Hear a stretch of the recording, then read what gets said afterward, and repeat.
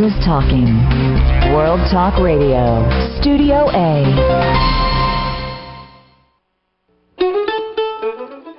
What caused the Civil War? We'll approach that simple question with some complex answers when we return on Civil War Talk Radio.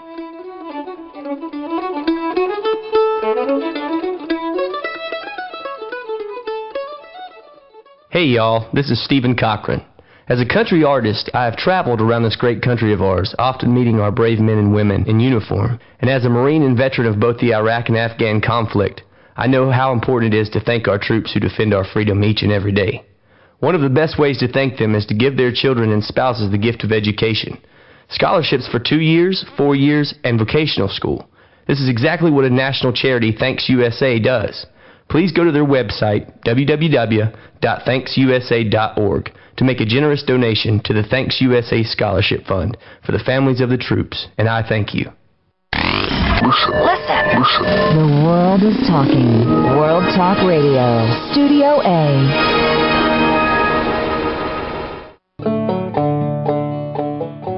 Welcome back to Civil War Talk Radio. I'm Jerry Prokopowicz, talking today with Ed Ayers, author of What Caused the Civil War, also In the Presence of Mine Enemies, also the creator of the In the Valley of the Shadow online Internet Archive project, and president of the University of Richmond, a polymath and a busy man, no doubt. Ed, your description of the website In the Valley of the Shadow really, I'm sure, has listeners right now abandoning the show to go look at it instantly. It really is a fascinating... If I hadn't driven away before, but let me ask you about this, because the nature of the relationship of the historian, the reader, and the sources in a case like this. There is a new biography of Abraham Lincoln just out by Michael Burlingame, who was really a master of the sources on Lincoln, who has discovered many, many new, previously unpublished sources, bits of source material about Lincoln, and wrote originally a 4-volume massive biography in which he included pretty much everything he'd ever found. Mm-hmm. And I know a lot of the editors and manuscript readers urged him to trim this, and eventually it got trimmed, and he agreed to that more or less cheerfully, but his ambition, and maybe it's going to happen, is to have all his source material online so that the reader can find out not just the one quote that he chooses, but the 19 others he could have chosen. On the one hand, I think it's a wonderful thing and a great resource. On the other hand, isn't it the historian's responsibility to do some of this work for the reader, to decide what is there? When I take my car into the shop later today, I don't want them to lay out a series of parts and say, here, you decide which one should go in. That's great. No, I agree completely, which is why I intended from the very beginning to write a book out of the Valley of the Shadow archive. I think people can see, okay, this is the historian's gift, is to find a pattern out of this welter of stuff. The difference between what you described with Michael Burlingame and the Valley of the Shadow is a lot of it's a database, it being the Valley of the Shadow, it's numbers, it's, maps, it's things that are, again, it goes back to our conversation about what social history is. I've always thought that the kind of history I'm fascinated doing is weaving together all these disparate pieces, not just, I'm going to choose this line from this letter and so forth, but here's the pattern I'm finding in the OR, or here's something from the compiled service record in which I'm noticing that the men who seem to die most often are the second sons. And then you notice, well, that's because that the oldest sons did not enlist as early. And you start thinking, well, that's, makes sense when you think about the family dynamics and who's inheriting the farm and all that sort of stuff. But to me, that's what's most exciting, is taking a row of figures or a fragment of a letter from an enslaved woman who's being sold and weaving that into some kind of coherent pattern. So you're exactly right, though. That's what a historian does, is sees patterns that other people who don't think about this for a living might not see right off the bat.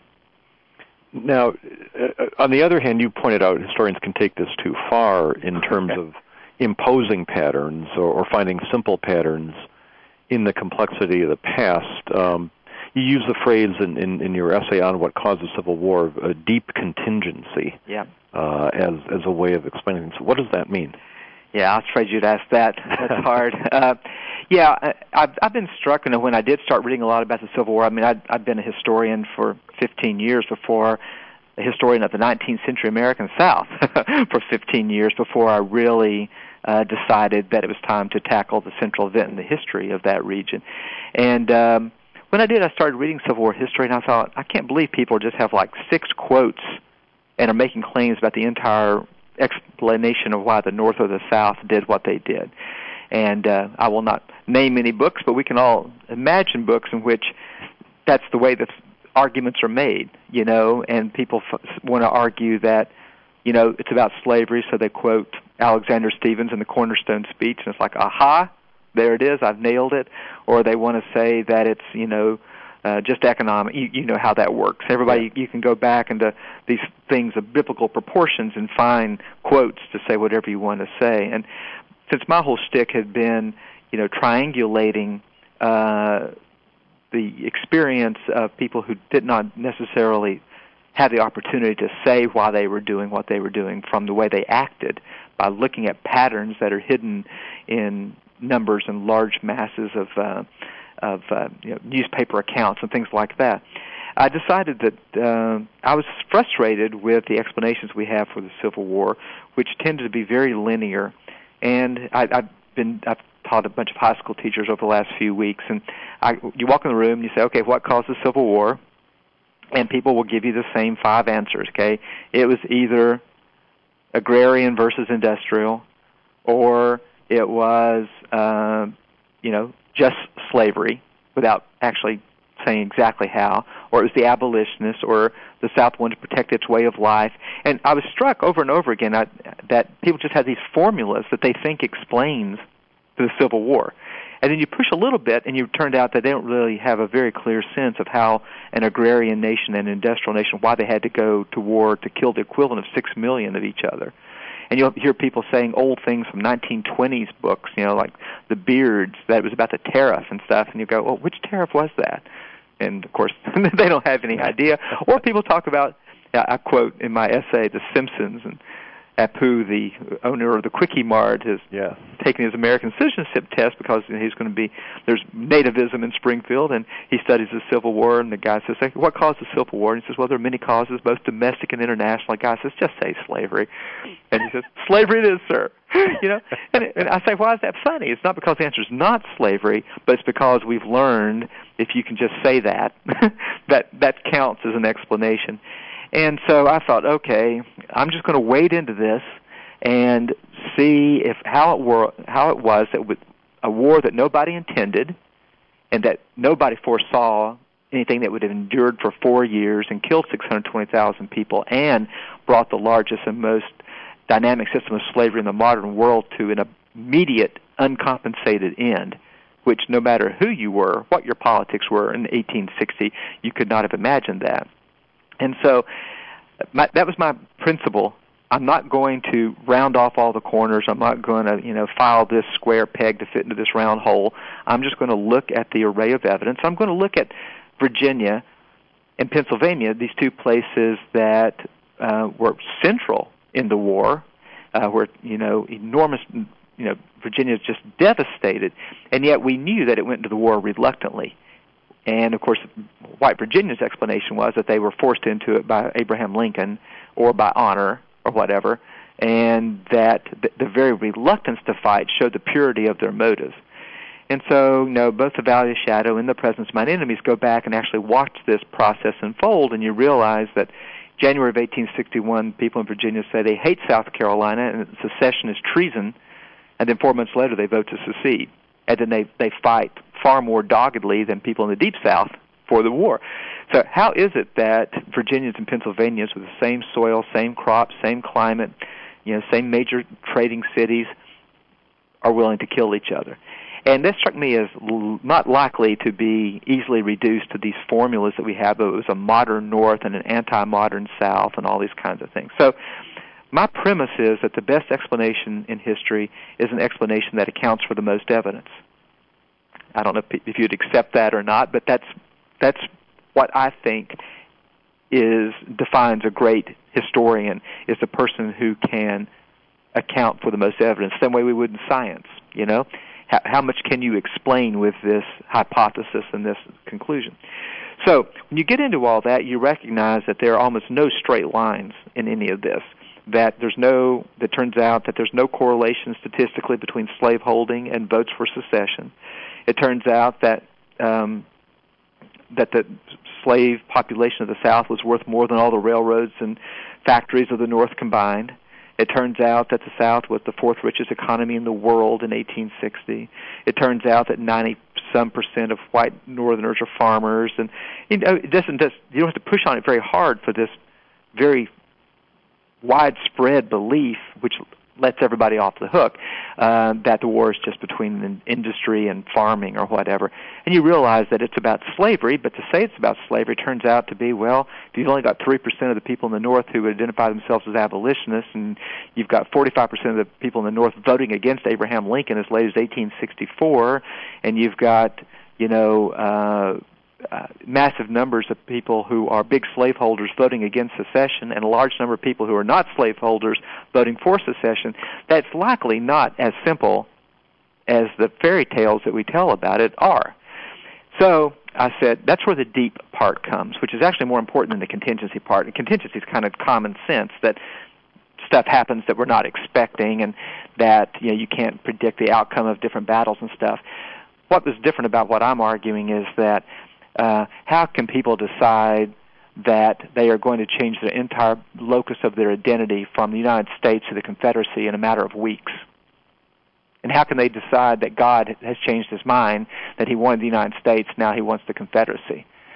And so I decided that was an abrupt change in people's deepest beliefs and sorts of identity, and that that's what's surprising, is that these deep identities could change so abruptly with a battle or with a vote.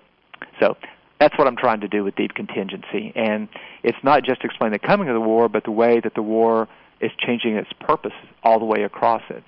And I must admit that I find that people find this frustrating, that it's kind of like you said, I thought there was a great line about when you go to the garage, you don't just lay out a bunch of parts and say, here, fix your own car.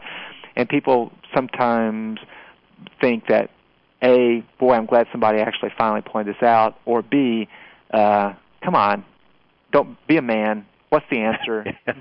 don't pussyfoot around on all this. And so I'm trying to open up the conversation. We've not really had a new fundamental interpretation of the Civil War since World War II. We've always, we've locked into this binary North-South, kind of. We've read the Civil War backwards. So that's been my mission, is to try to have us know less about the war than we think we do. What do you think of William Freeling's work then? He was on a show, some listeners may remember, who argues that there were multiple Souths and that there were certainly a lot of contingencies involved. Does that push in the revisionist direction you're interested in? No, not really. Bill's a friend of mine, and he and I have talked about this personally. I admire his work a lot.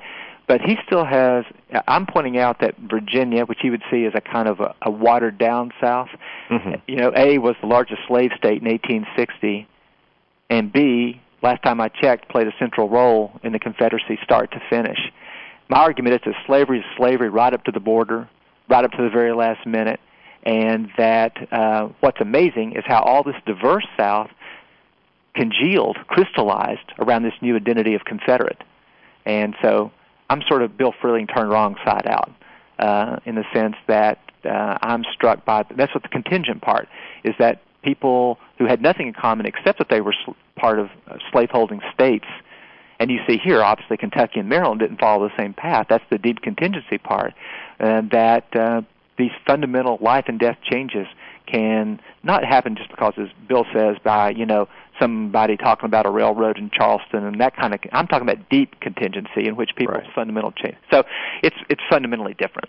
It's not the for want of a nail kind of contingency. No, it's really not. And I wish I'd used a word other than contingency, in fact. I don't know what I wish I had used, but precisely because Jim McPherson used the word, and I'm using it, and again, in kind of an opposite way from Jim, and instead to show how undetermined even slavery made things. So people either think it's just kind of on the surface or that it's fundamentally hardwired. And I'm trying to show how you can have something that is hardwired and still be open-ended and surprising, and makes us very fortunate the Civil War turned out the way that it did, with slavery being brought to an end, because that was certainly by no means preordained. Well, I think one of the interesting points you make when you talk about how undetermined this is, you raise the point that you can describe a person and whether they owned slaves or what part of the country they were from and so on, and that this doesn't tell you if they would have been a Whig or a Democrat in the 1850s or 1840s. Yeah. Just as today, you could probably do this with your students. You can learn a lot about a person without being able to deduce who they would vote for in a given election. Yeah, I mean, you could say, I really don't want to get off on all this, but because I have only a few minutes left, I'd rather talk about the Civil War. But, why are rich people voting for Obama who's already identified that he's going to tax them? I mean, and yet many do, exactly. Yeah, exactly. So that just shows that and that's one reason I write history like this, is to make it. I always quote my mom, who's a fifth grade school teacher for 30 years, and I told her I was going to go to graduate school in history. She says, "What for, honey? We already know what happened." And my whole point has been, if you feel that way, then why are we spending our life doing this? The point is that we know only the barest outlines of what happened, and it's the stuff inside the outlines and over the back of the page and all that that's really interesting. Let me throw a quick theoretical question at you. Occam's razor tells us the best explanation is the most elegant one, but you're arguing almost, maybe this is caricaturing your argument, but a lot of historians seem to value complexity for its own sake. Yeah. Well, that's because you have to justify why would you spend your life studying something. Well, it must be really complex, right? So I accept that. But an explanation of physical phenomenon should be as direct as possible. I take for granted that humans are really complicated, and any satisfactory explanation of why we do the things we are will also be complicated. Well, I'm hearing the music again. There's so much we haven't talked about. There's Backstory, your radio program. Backstoryradio.org. People can go and listen to our broadcast. And listeners, you'll want to do that. You'll want to get In the Presence of Mine Enemies. You'll want to look at the Valley of the Shadow Project online. You can do that right now. And especially for a short introduction to a fascinating historian, What Caused the Civil War? Reflections on the South and Southern History by Edward L. Ayers. I cannot recommend highly enough. Ed, thank you so much for taking time to be on the show today. It was my great pleasure and honor. Thank you so much, Greg. And listeners, thank you for listening to Civil War Talk Radio.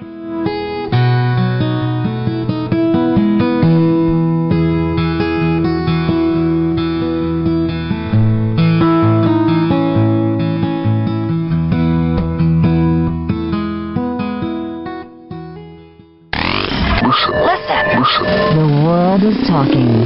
World Talk Radio. Studio A.